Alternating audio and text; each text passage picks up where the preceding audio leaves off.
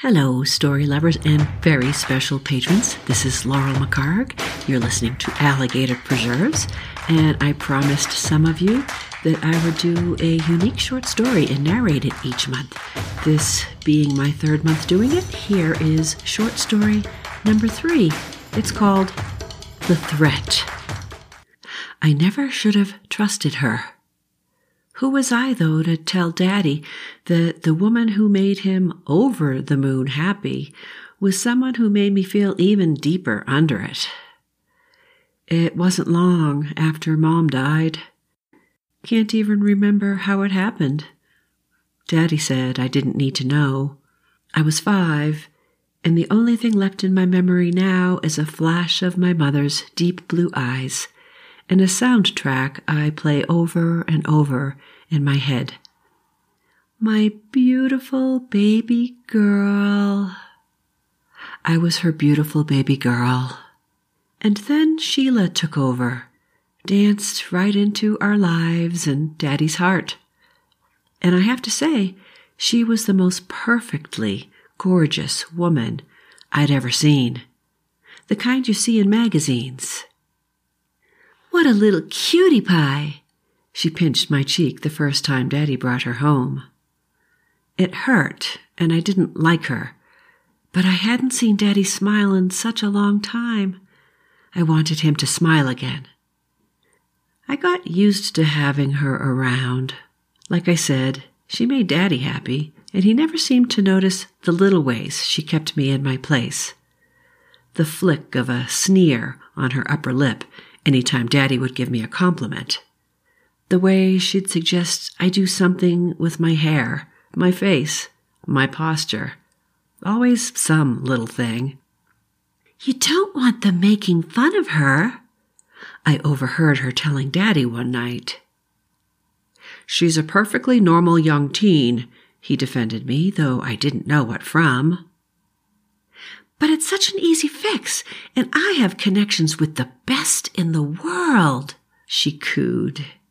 I imagined her sitting in his lap and stroking his cheek. She could be beautiful.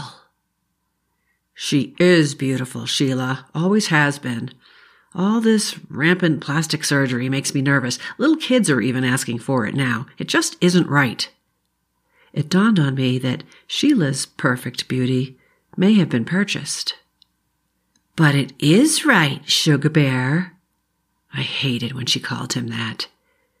You can't deny that rich, tall, beautiful people are more successful than the average ones. You don't want her to be at a disadvantage now, do you? Well, of course not. I could hear the struggle in his voice. She had a point. Even I knew she was right. I only want what's best for our girl. She was good. She was really good. She even got me thinking. Sure, my nose was on the big side, but it had only recently started to bother me. I always liked my eyes. They reminded me of my mother's, but I could never wear eye makeup because they were so deep. Heavy lids. Sheila put a name to my imperfection.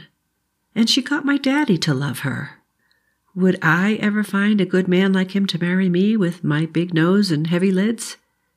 He married my mom, though, and she wasn't flawless like Sheila, so maybe I'd be okay.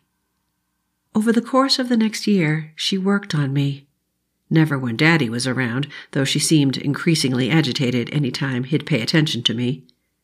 She'd buy me Beautiful People magazines and point out the models I could look like if I'd only just... She worked on him, too. I could tell, because I'd see him looking at my nose when he talked to me, or around my eyes, not quite in them. He still told me I looked beautiful when I dressed up, and even sometimes when I didn't. That really made Sheila's lip twitch. But I sometimes wondered if his praise had just become habit. My 16th birthday was coming up in a few months, and they called me into the kitchen one evening. Sheila looked positively giddy, but in the harsh overhead lighting, the smile on Daddy's face looked strained. We want to give you a very special gift for your birthday, Sheila gushed. You tell her, Sugar Bear. This has to be your choice. He brushed my hair back from my cheek. Understand? Before he could tell me what gift I might choose, Sheila burst in. I have a doctor who's agreed to do whatever you want, like we've been talking about. She pulled the most recent Glam mag from her bag. If you don't want to... Of course she wants to, Sheila cut him off again. Look at this nose. She already had the magazine tabbed. And this girl's eyes. She flipped the pages before I had time to look. And wouldn't she just die to have these lips? My appointment with Dr. Beauregard went well, and surgery was scheduled for a month before my birthday. I'd be all healed by then, and the boys would be lining up to give me my first kiss. At least that's what Sheila promised. She wasn't there the day the bandages came off, some lame excuse. And I'll never forget the look of horror on Daddy's face or the sound of his terrified shriek when the last wrap was removed. Something broke inside him that day. He struggles to look at me even now, but I know he loves me because Sheila doesn't live here anymore. How did she think this would end? He's never spoken her name since. Pretty sure he had her locked away for the deal she made with the surgeon. The authorities are still searching for him, but they'll never find him. I heard he has connections with the best in the world. I'm sad for Daddy now because, like me, he'll probably never be able to smile again. I cry alone in my room. I was sweet 16 and had never been kissed. Never will be kissed now. My lips a mutilated mess of flesh and the skin around my wet eyes pulled so tightly I can barely close them at night. I was their beautiful baby girl. I remember my mother's eyes. Well, that ends this short story. I was inspired by actually one of my patrons, Stephanie. Thank you, Stephanie, for talking to me about plastic surgery and the idea that kids are now asking their parents for it and getting it for different things and playing online games about it. I have a real problem with that. It's a little more than scary. Anyway, I'm also practicing for a flash fiction challenge I will start competing in July from NYC Midnight. It's a 4-stage competition.